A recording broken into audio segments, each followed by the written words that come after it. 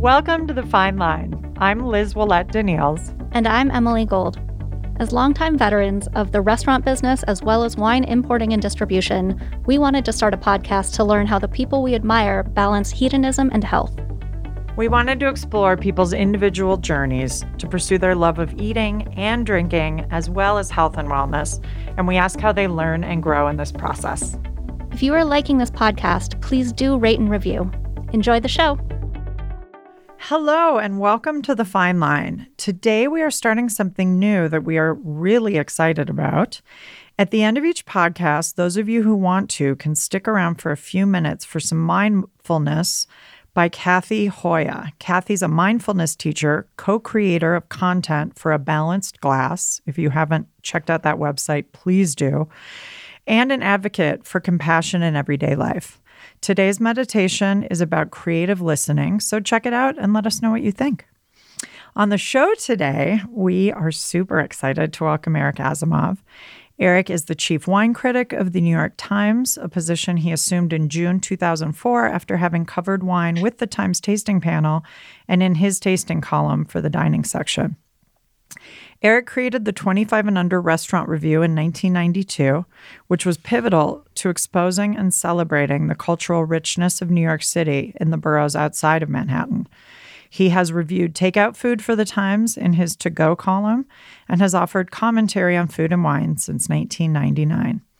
He's also the author of How to Love Wine, a memoir and manifesto, and Wine with Food, Pairing Notes and Recipes from the New York Times, written with recipes by Florence Fabricant.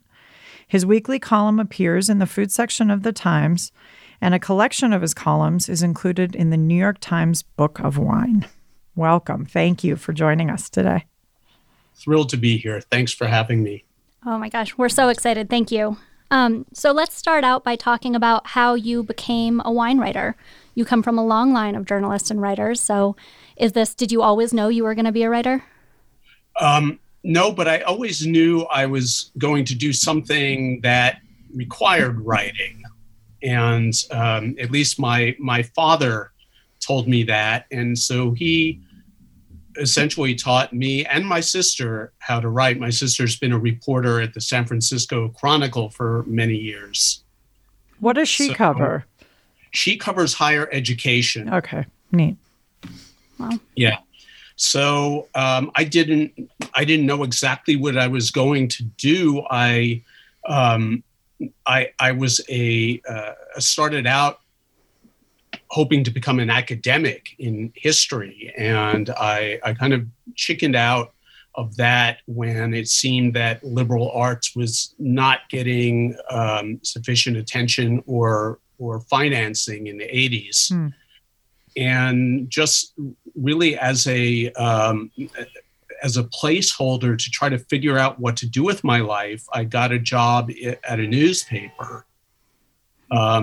My father was a journalist, so that my inclination was never to become a journalist. Sure, of course.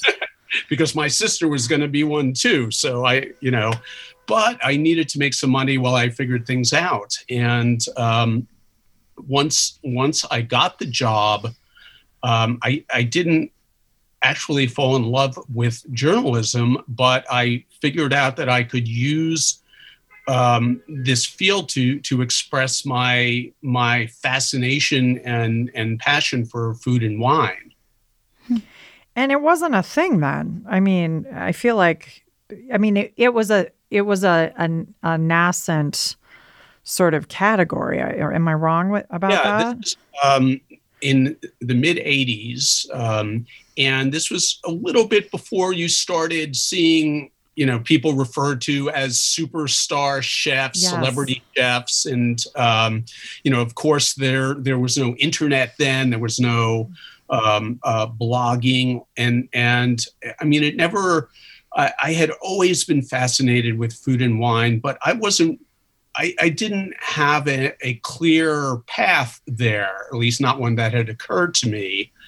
I never thought about becoming involved in cooking or winemaking. I didn't know anybody who did those things. So the only thing that ever occurred to me was writing about food. Yeah.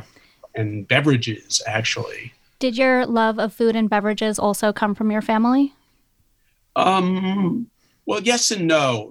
My family was, my parents were very much products of mid-century America. So, there were TV dinners and instant coffee and that sort of thing. But my mother was also fascinated, and she was in the generation inspired by Julia Child. So, they and their friends would get together for what they called gourmet dinners every month. And my parents took me to France when I was 14, which was really my first exposure to great food. And that's really what inspired me. I still remember a restaurant meal I had in Paris at a restaurant that's still there, Bistro Allard.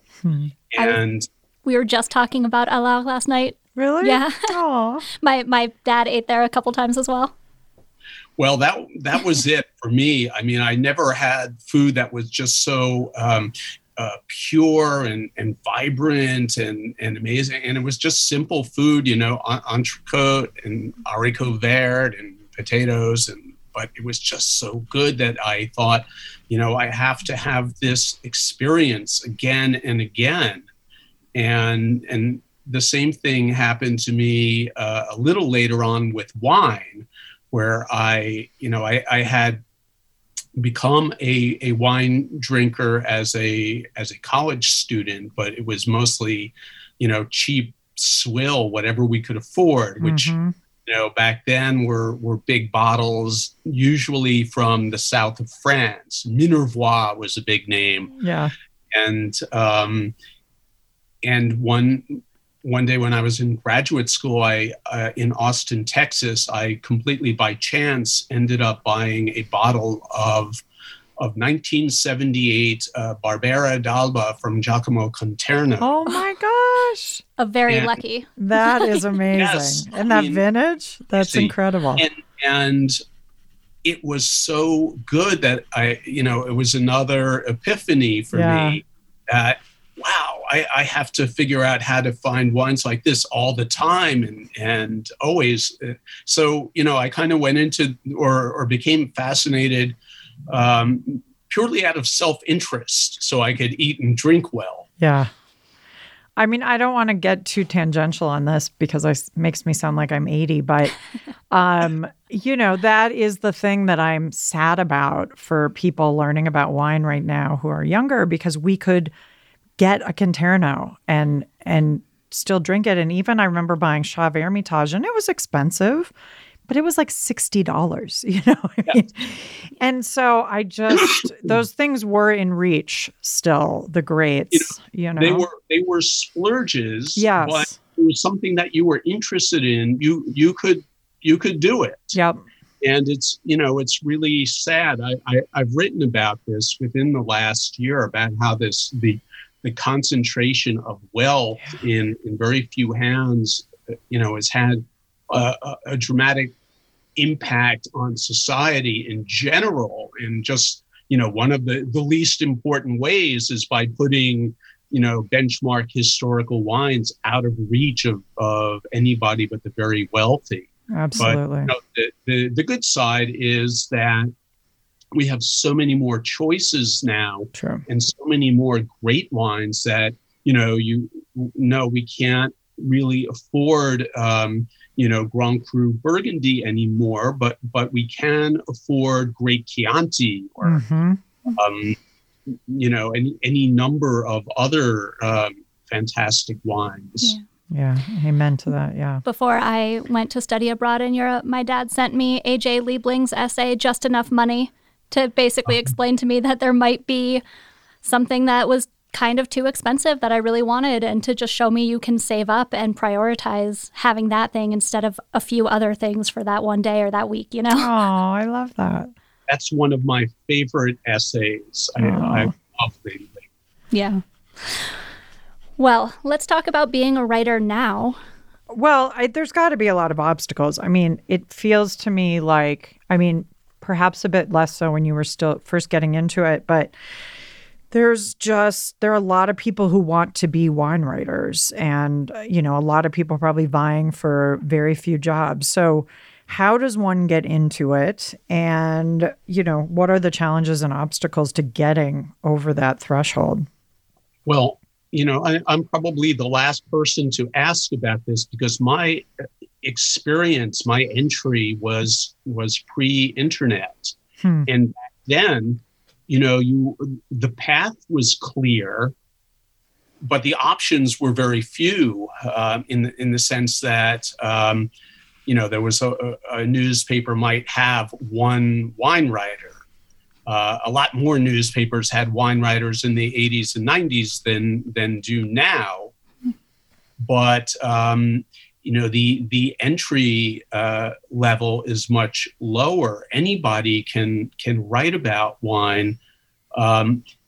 It's the hard part is A, getting people to pay attention to you, and B, getting paid for your work. Yeah. Right. But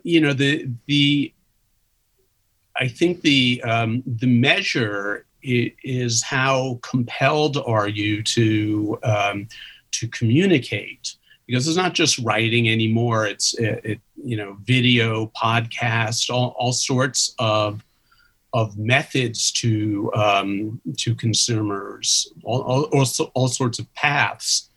But you have to need to do it, and that kind of that impulse overcomes whatever lack of monetary reinforcement you're getting, and hopefully if you do it well and people begin to pay attention,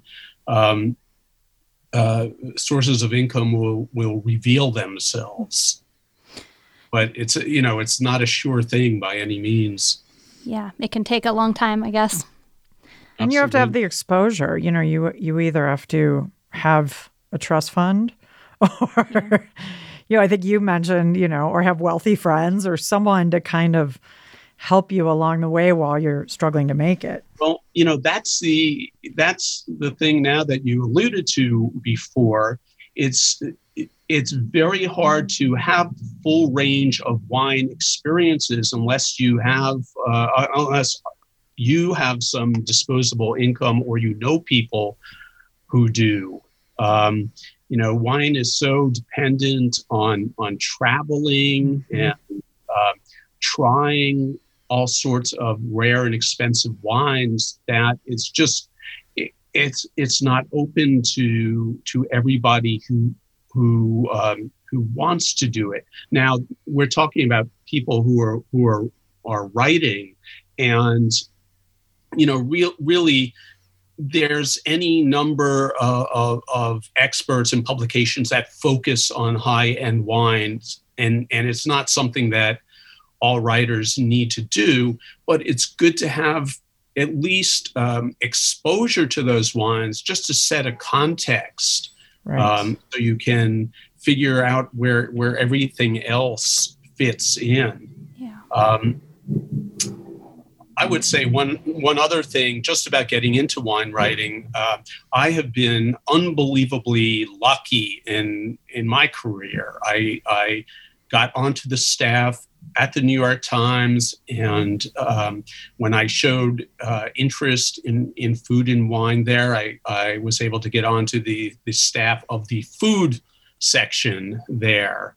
And I got very interested in wine there when nobody else really was. And so my predecessor, Frank Pryl, helped me out a lot. And when he retired, I was in a position to take over for him. And, that's a lot of serendipity there. Yeah. Yes. And I think that part of the magic of both food and wine is that it has the capacity to make each of us feel incredibly lucky in these moments. Getting to be around it at all is such a special thing. Yeah. It feels like you're in this unicorn moment that you'd never want to forget, but But also being able, I mean, Frank was there for how long as you were? I mean, you worked sort of under him and then alongside of him for a while and had that patience to kind of know that, you would have your moment to be the one. Well, I was never anointed. And, I spent the 90s writing restaurant reviews, offbeat, outer borough. At least that's what we used to call places like Brooklyn and Queens and the Bronx. Yeah. Writing about immigrant restaurants and all kinds of fascinating places in New York City. And I sort of imagine that that's what I would be doing for a long time, because Frank wasn't going anywhere. And I may have told you this story before, but right about when I started working at the food section in 1989, Frank Prowl had been originally a foreign correspondent, diplomatic reporter, and he was very kind of old school. He had also been writing about wine since 1972, because at that time he was in the Paris bureau, and he spoke French and loved wine. So somebody decided he should be the one to introduce this subject to Times readers. And Frank always kind of grumbled about it, at least as long as I knew him, because he thought he should be traipsing through battlefields in the Khyber Pass or whatever. At least he said that. So when I first got to know him in 1989, I said, well, Frank, why don't you just take me under your wing and I'll trail you for about 6 months. You introduce me to people and then I can take over for you and you don't have to do it anymore. And he didn't speak to me for about 2 months after that. So I realized that, in fact, he loved the job, and that was all the front. That's amazing. He was like the Thomas Jefferson of the New York, in Paris. Yeah. And so, after that, I didn't. I backed off a little bit and did wait 15 years, But you really carved that out for yourself. I mean, no one said to you, oh, well, maybe, go check out the rest of what New York has to offer. You really saw that there was something happening that was really special and made New York special, and explored that. I mean, I remember living... In terms of restaurants? Yeah, living through that time and reading about these places like Ali's place in Queens, and then going there and just having the time of your life. I mean, it was just... And you felt sort of like, I just remember feeling kind of intrepid and all. It was almost a little dangerous because, you had to figure out how to get there on public transportation because there wasn't Uber, and maybe you'd get a cab home, maybe you wouldn't. I mean, the whole thing was just really an adventure. Well, for me, it was just an amazing introduction to New York City. I mean, I've lived in New York for a long time by then, but, we all have our carved out pathways that we rarely deviate from. And so once I started reviewing these restaurants, I was suddenly traveling to all different parts of the city and really sort of seeing it not as a job so much about food, although that was important, but as about demographics and culture. And, you get to know, very specific immigrant groups who never imagined that they were, cooking for people outside of their cultural group, but were basically just trying to recreate their home environments. Yeah. And, it was just, I loved the job. And I think it's very much influenced me in how I write about wine because, of course, the wine itself is very important, but the culture of the people who produce wine is even more important to me, in the context in which from which these wines come from, and trying to understand them, and seeing the wines as part of a culture, like the food and the music and so on, I think is so much more interesting than just trying to, figure out how many flavors and aromas you can detect. Mm-hmm. Absolutely. I was going to say we can't have this conversation without talking about diversity in terms of barriers to entry to be in this profession, but also, who is being represented in the media. Mm-hmm. And, you've done such a great job of covering topics that people might not expect and making everything feel accessible and really focusing on history and culture. But I'm wondering if you could speak a little bit to what you've seen change. Well, certainly in the last year and a half or so, the biggest change has simply been awareness in people in the industry. My discussion with people over the last 5 years or so, I started talking to a lot of people in wine about diversity, and in their minds, diversity meant, well, how can we get millennials interested in wine? And, this seemed really foolish to me because, you've got a changing demographic in the United States where people of color are making up a bigger and bigger percentage of the population. And yet this consumer base is being completely ignored. And, mostly I was thinking about it in the context of how we talk about wine and who we show in videos and on producer websites, and whom we're appealing to, and the few people of color who were actually in the wine business. And, I think over the last year, just the awareness has built that, in fact, there are a lot more people of color in the wine business, and they're just not being seen. Mm-hmm.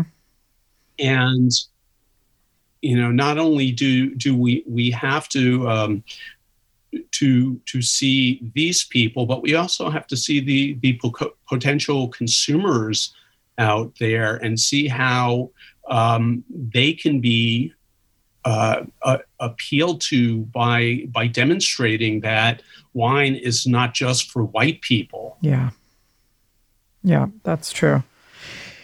And it goes to the deeper conversation we were talking about with wealth being more concentrated. Even before I left New York 4 years ago, it went from being a place where people could go afford to live there, artists, and to then they had to go to the outer boroughs. And now the outer boroughs are even unaffordable to most people. And Manhattan has just become this sort of, it's a little different post-COVID, of course, but this kind of enclave of the wealthy. And, it's how do we bring that back to, that's just speaking about Manhattan specifically, but how do we bring it back? It's gone almost so extremely the opposite to such exclusivity. So how do we then take it from that to making it super inclusive, to your point? Well, sadly, the pandemic may have play a big role in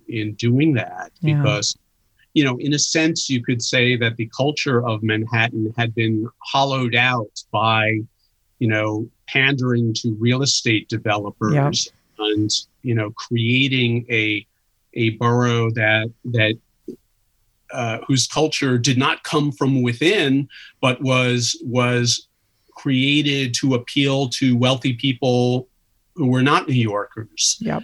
And so, you had all of these huge luxury skyscrapers that were pretty much unoccupied most of the time because they were just, pied-à-terre for wealthy people who lived elsewhere. Mm-hmm.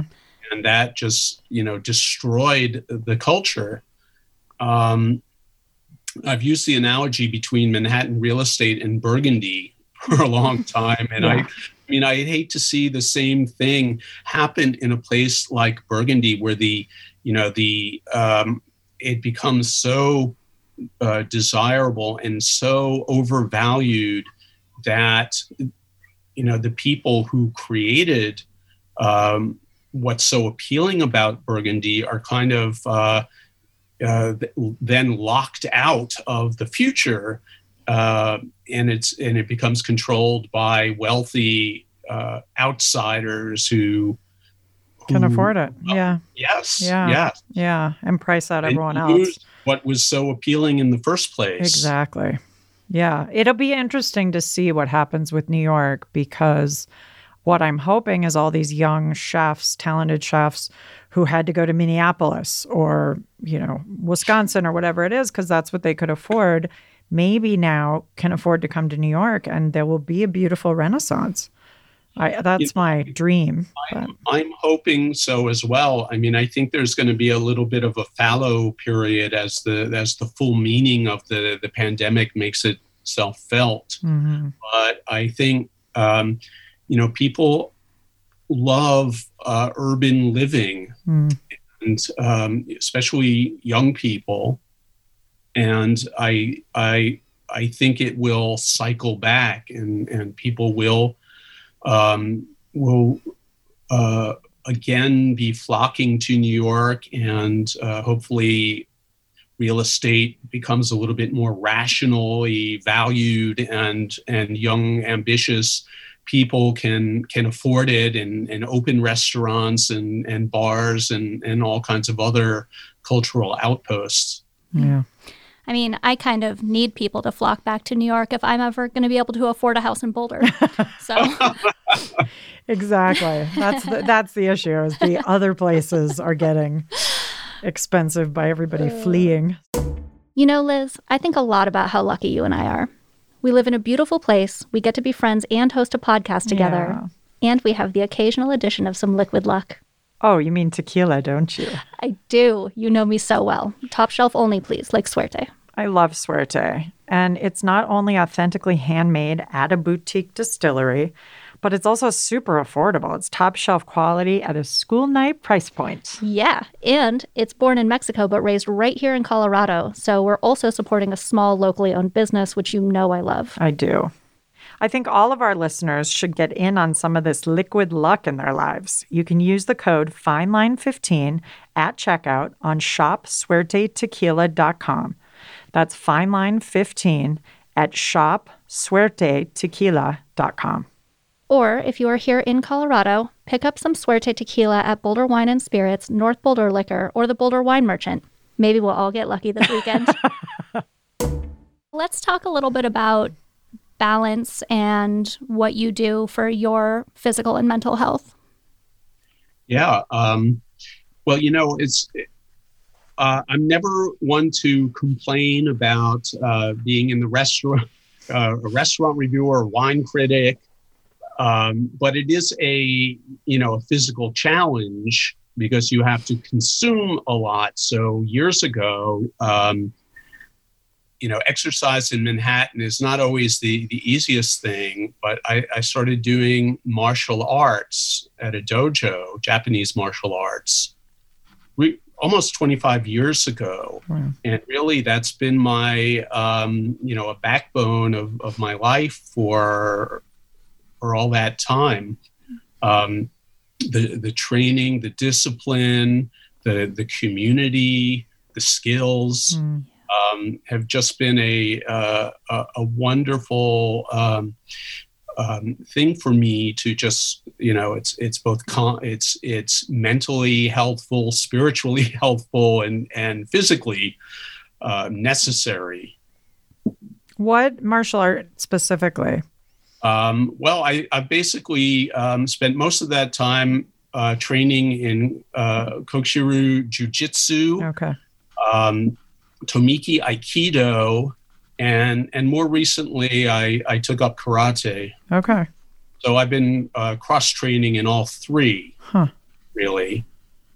That's I great. started a little late in life to pick up judo, which is maybe a little bit more physically taxing. But Judo is one of the few martial arts that actually has attacks. I feel like a lot of martial arts are about like movement and defense and diffusing situations. Is that true about judo? Well, yeah, I mean, judo nowadays is more of a sport. Okay. And so, it's a competition. And the great thing about my dojo and my sensei is that he organized both jiu-jitsu, which is kind of the mother Japanese art from which all the others stem, and Aikido as in the judo mode, so that they're competitive as well. So you can use them, particularly jiu-jitsu, as a mode of self-defense, but can also practice it as a sport.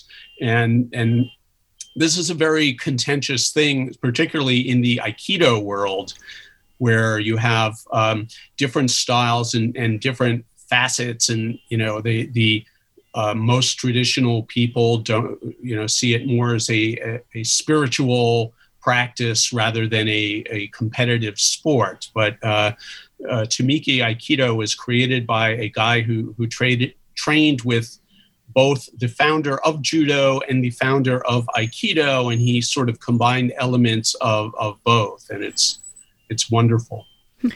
It's similar to what happened in the yoga world, I feel like. Like it was very much only a spiritual thing with a physical element, and then it became a workout, which is also great. Like it's all good, but you'll always have those schools that kind of are more purist and others who say like you shouldn't be doing sit-ups in the middle of a yoga class and whatever works. Is there anything that doesn't have its culture wars? Nothing. Yeah. Martial arts, yoga. Yeah. What a pointless battle. I know. It's so funny. I mean, Liz, I know you love meditation, and I also know you'll never say anything bad about something that is both spiritual and physically challenging. True. That's like the holy grail for me. So Skiing is like that too, right? Yeah. And how did you find martial arts? I mean, what was it that kind of 25 years ago? It's not even common now. Well, at that time, one of my older boy was very young, and he had a lot of energy and wasn't really interested in the sort of team sports that other kids were doing. And I had always kind of nursed an interest in martial arts. And somebody had said, that's a really good thing for kids, especially hyperactive kids. Mm-hmm. And it just so happened there was a dojo virtually around the block from where I was living on the Upper West Side at the time.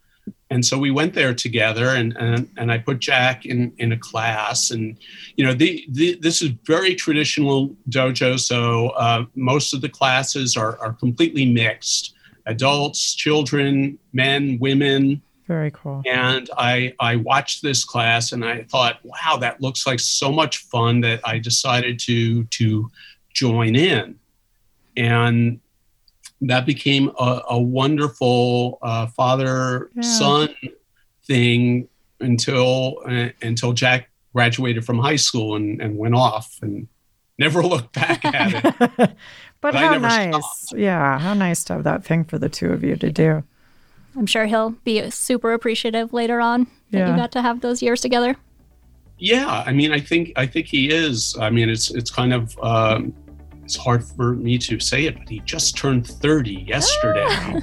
Wow. Amazing.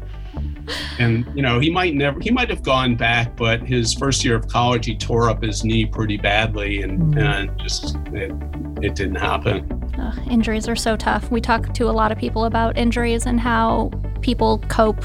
It's it can just stop you short in your tracks. Yeah. It's hard to do martial arts without injury. I've torn my ACL, I've broken my nose. Wow. The last thing that happened before the pandemic began, I dislocated a finger, which was just a sort of a shock to me. It's just part of the deal. Oh, well, it sounds like you have a pretty good perspective on it. How have you been coping with COVID then? Because obviously I imagine you guys aren't going to the dojo anymore. So no, it's martial arts is, people sweating and breathing hard on each other. It's, in New York, gyms and where dojos are classified have not been permitted to reopen, at least under certain circumstances. Group classes are not permitted, but you can take individual lessons if you want. So, a few friends and I have been, training in Central Park once a week just to stay in shape. And it's a little bit different because you can't, it's non-contact. Right. Luckily, there's a lot of elements of martial arts that you can practice in that way. And because we don't have our sensei with us, it's been really kind of educational in that we're looking backwards and going back to basics and debating, whether there are certain moves that we're doing correctly and practicing those moves. And it's really interesting to go backwards rather than forwards to learn new things all the time. Huh. It's actually a rare opportunity. Yeah. Yeah. So I think, in a lot of ways we've made the best of it, but in January and February were very snowy here in New York. So I myself got COVID at one point. So last Saturday was the first time I had gone back to our park training in a couple of months, and that was great. What was it like for you to get COVID? That, everyone in this field, I think, is so terrified to lose taste or smell, not to mention the risk to your life. Yeah. First of all, it was shocking to me because, my wife and I both have risk factors. So we've been like pretty hermetic for most of this year.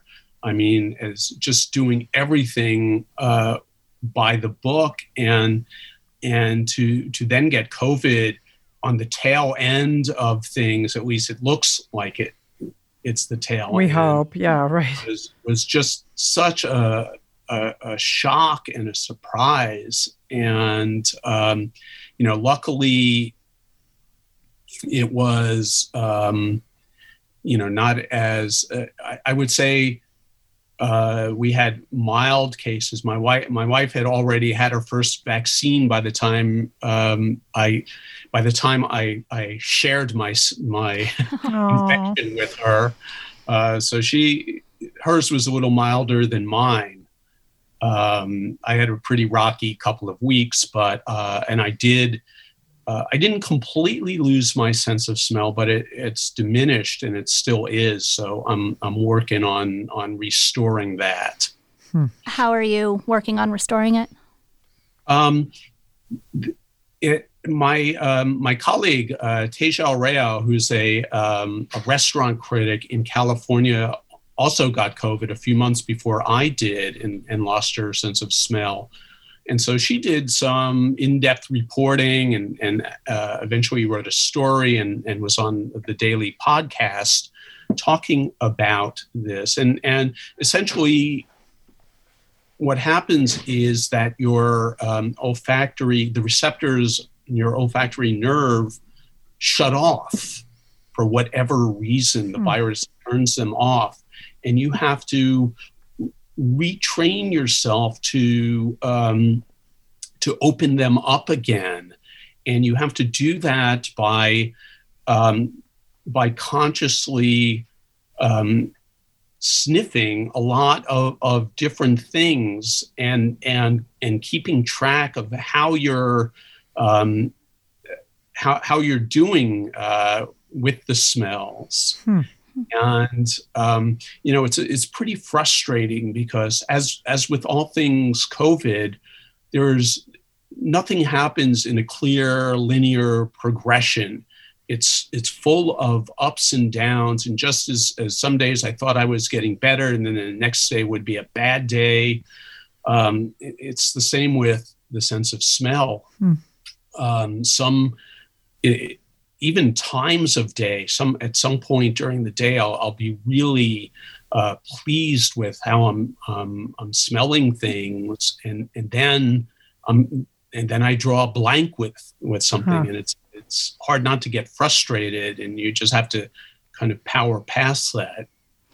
I mean, it sounds, like a more intense version of the beginning of starting out in the wine industry, when you have to smell Right. everything and be constantly trying to gauge and commit to memory what you're smelling. And, In a certain way, it's like my year with martial arts, going back to basics. Sure. Really just going back, and I've started out with a lot of different spirits which I just happen to have on hand, and they're so aromatic. Armagnac and Calvados and Clarin and rye and Madeira and not a spirit but a fortified wine, and just trying to recatalog all of these aromas. And again, it's frustrating. Sometimes in the morning, I'll have my coffee and I feel as if I'm experiencing it in the full, dimension of the richness of the brew. And then, the next day it's like, oh God, I can barely taste it. Wow. So it's like calisthenics for your olfactory glands in a way. I think so. And, maybe some people have said they come back better than ever. This happened to me once before. I had some years ago, after breaking my nose, I needed sinus surgery. Oof. And after the surgery, I felt like my sense of smell was really diminished for a while. But then it just came back. And it came back better than it had been before. And I just remember the clarity that I experienced and how how joyous that was. And I'm hoping the same thing will happen and pretty soon, I hope. Interesting. We are also hoping for that. I know, for you. exactly. So we'd like to talk a little bit about, back to wine stuff. What is the message that you're trying to get out through your columns and through your books? Because I think I know what it is, but my hope is to inspire people really to explore the beauty of wine in all of its manifestations, not just the great bottles, but the lesser bottles too, the daily wines that we all drink when we're not Instagramming some rare and expensive bottle, because these are really the beauty and the backbone of wine. I'm hoping in various ways to kind of de-pedestalize wine, rather than have it be an object, a fetishistic object. It's just a beverage. It's just something that's really enjoyable at base. It's really enjoyable. It can be a lot more than that, but just at that level, it can be great. Mm-hmm. So, it's writing for about wine for the Times is for a general interest publication is an interesting experience because, most wine writing is for a specialized audience. Mm-hmm.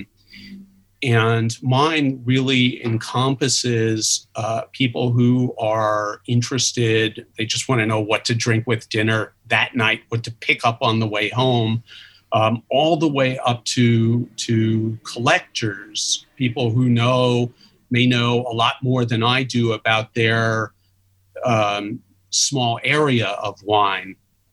So, it's always interesting and a challenge to try to figure out ways to write that will engage that full spectrum without alienating one side or the other. Mm-hmm. I think that's always been so nice about your voice, though, because wine in general tends to be a sort of an exclusive hobby for a lot of people. And you have always given that sort of democratic voice, like for the people, for everybody to be able to go find something regardless of their budget. And it really goes back to that line you found in food. Like, let's not, it's very easy to focus on the great restaurants of Manhattan, but what about all the gems that are out there in the outer boroughs? It's the exact same thing with wine. Like, yes, Burgundy's amazing. I could argue the best. But, what about Fleury, for example, which you wrote about recently, and especially with those top echelons becoming so out of reach, it's more important than ever for us to be able to shine a light on all the great wine that's out there. So it's you're right. I mean, people are so obsessed with what they've heard or what they consider the best. Mm-hmm. And I don't know if that's just a very an American quality, but what you can't always drink Hermitage or Côte Rôtie, and I love Saint Joseph. Yes. And there's nothing, it's just different. It's not worse. It's just different. Yeah. And it's school night wine, as you said. Like, I call it school night wine. Well, it goes to our whole wine industry, and it we're talking about a different sort of diversity now. But for so long, California, for example, was obsessed with the handful of grapes that they considered the best. So everything was either, Cabernet, Chardonnay, or imitation, knockoff great Cabernet or Chardonnay. Meanwhile, through the most traditional wine or historic wine regions, you're kind of bound by an appellation system, not only by an appellation system, but by a respect for the culture in which you grow up. And if you are in Dogliani and making dolcetto, part of you might regret not being able to fetch the price of Barolo, but at the same time, you love and respect dolcetto, mm-hmm. and it has a place. Yeah. And that's what I'm seeing more of now in the American wine industry, a younger generation that's not whose starting out point isn't, I'm going to compete with the greatest wines in the world wherever I am. Rather, you see people who say, I'm going to figure out what the best grape is in this piece of land and do my best job with it. And I think it's a formula that results in much better and more interesting, more honest and pure wines. Yeah. Well, and I think respecting the history in the area is such an important thing to remember and keep in mind and pursue, as is letting each bottle of wine just be enjoyable. Yeah. You know, like I love having a $20 bottle of wine that just hits me right at that moment. You know, it's like it makes me just as happy as some old rare bottle, you know? Yeah. Well, it's less work. You know, you're not going to church. You're not like sitting there focusing. You can just drink it, you know, which is great. Well, yeah. And that's, you know, most of the time, that's what we want to do. Mm-hmm.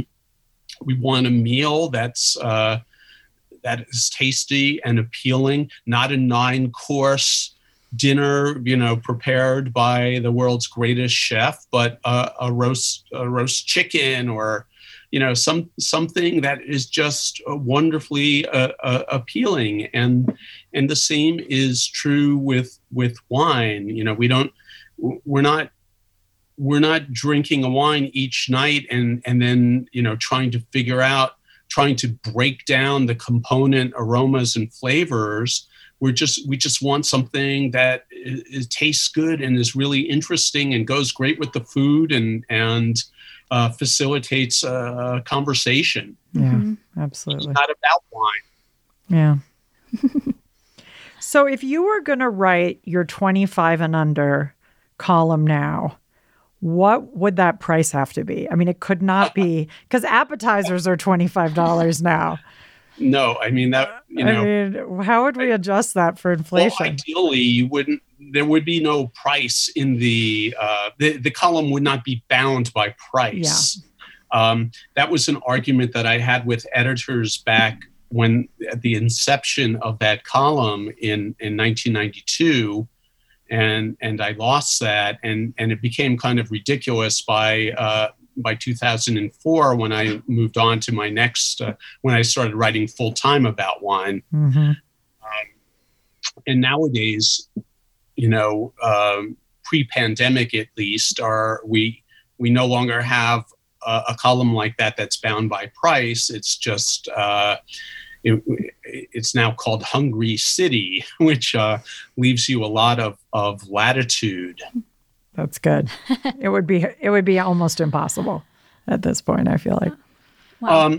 Of course, nowadays you could, you know, you could use it to really create a strict conception of what you're going to be writing about. But I don't think that would be useful for readers, even if it is a challenge for the writer. Yeah, yeah. Well, I guess we'll see. Yeah. So I wish we could sit here and talk about this stuff all day. I know, me too. Right? This will just be a 4-hour episode. Everyone buckle in. We'd like to end, though, with something that you're excited about for the future, personal or professional. Well, I mean, I think that personally, I'm very excited. It's not happening yet, but I'm hoping by the summer that we'll be able to travel again safely. You know, and I want to see my family again, and professionally, I want to. I mean, it's been really hard. You know, as somebody who's used to visiting wine regions and meeting people and learning things by talking to people face to face and walking in vineyards and tasting in cellars and in restaurants and things like that. You know, I feel that I've lost a lot of this educational input over the last year, and I've had to compensate in other ways. But I'm really looking forward to going back. And I'm excited that the people I know in the wine industry and in the restaurant industry will hopefully have a chance to do what they love best and not be under the tremendous financial and emotional pressure that they've been under for the last year, and that people can again make a living, and especially for restaurants, I'm hoping. I'm not entirely optimistic about this, but I'm hoping that as the business reconstructs itself, it maybe can build itself back better, to use the president's phrase, in a way that is more rational, less exploitative, less fragile for the workers, and just makes more sense for everybody. Yeah, hear. Yeah, I think that hopefully is what the beauty of this time will be, that everybody had a minute to press pause. And, when we spoke to Bobby Stuckey a couple of weeks ago, I mean, even he didn't realize the fragility of his business. And so I think there's been a big microscope on that. And hopefully, instead of just like getting back to a hectic pace, they'll, as you say, construct a little differently. So I think that's a great wish. It'll be interesting to see. I know, so many restaurants in New York have had to sell off parts of their wine inventory, and it'll be interesting to see what the future holds as far as wine lists and sommeliers and so on. And somebody suggested to me recently that the great wine destination restaurants will no longer be in the urban center because the real estate is just too irrational. And we'll see about that. Yeah, I've thought for a long time that there should be some kind of credit given to locally owned businesses in towns that want to keep having locally owned businesses where the property taxes are so high or rent is so high. But I'll work on that over the next couple decades, I guess. Yeah, that might be your next gig, actually. It's we all talk about the influence of special interests and money, dark money in particular. A lot of the problems in the restaurant industry are just symptomatic of more structural problems in society. Yeah. And, it's hard to, unless we grapple with those issues, it's hard to see how restaurants themselves are going to solve things. Yeah. No kidding. Yeah. Well, this has been so much fun. And such a treat. Thank you for sharing so much with us, for being so thoughtful. Yeah, thank you for taking the time. It was really nice to catch up with you. Thank you for having me. It was great talking to you. And to all of our listeners, thank you so much for tuning in. And stay tuned for a few minutes of mindfulness, if that's your thing. It's not too spacey, so if you're driving, don't stress. You can still listen to it without risking your life. Kathy did a great job. She did. And if you're enjoying the podcast, please subscribe or rate and review. Thank you. Creative listening. That's the first in this series of mindfulness tips for the Fine Line podcast. Think about the last time you felt someone was listening, really listening, to you during a conversation. What a gift that was, right? Maybe they leaned forward. Maybe they tilted their head. Maybe they nodded or smiled. Maybe they made eye contact so that you felt and really felt like you were being both seen and heard. All of those nonverbal cues communicated that your counterpart was dialed in and present to what you were saying. They were mindful of your words. It was a gift they gave to you. They were also receiving something in return. By listening so intently and so mindfully, they were also, by default, listening creatively. They invited the flow of words and ideas you shared to spark some fresh ideas of their own. They injected some oxygen and some openness into the conversation. They activated their curiosity and created the space and the potential for something new. That's how to listen creatively. It's a gift you can give to anyone you speak to. It's also a gift where you'll get something in return. See if you can listen creatively to someone else today and watch what happens. Namaste.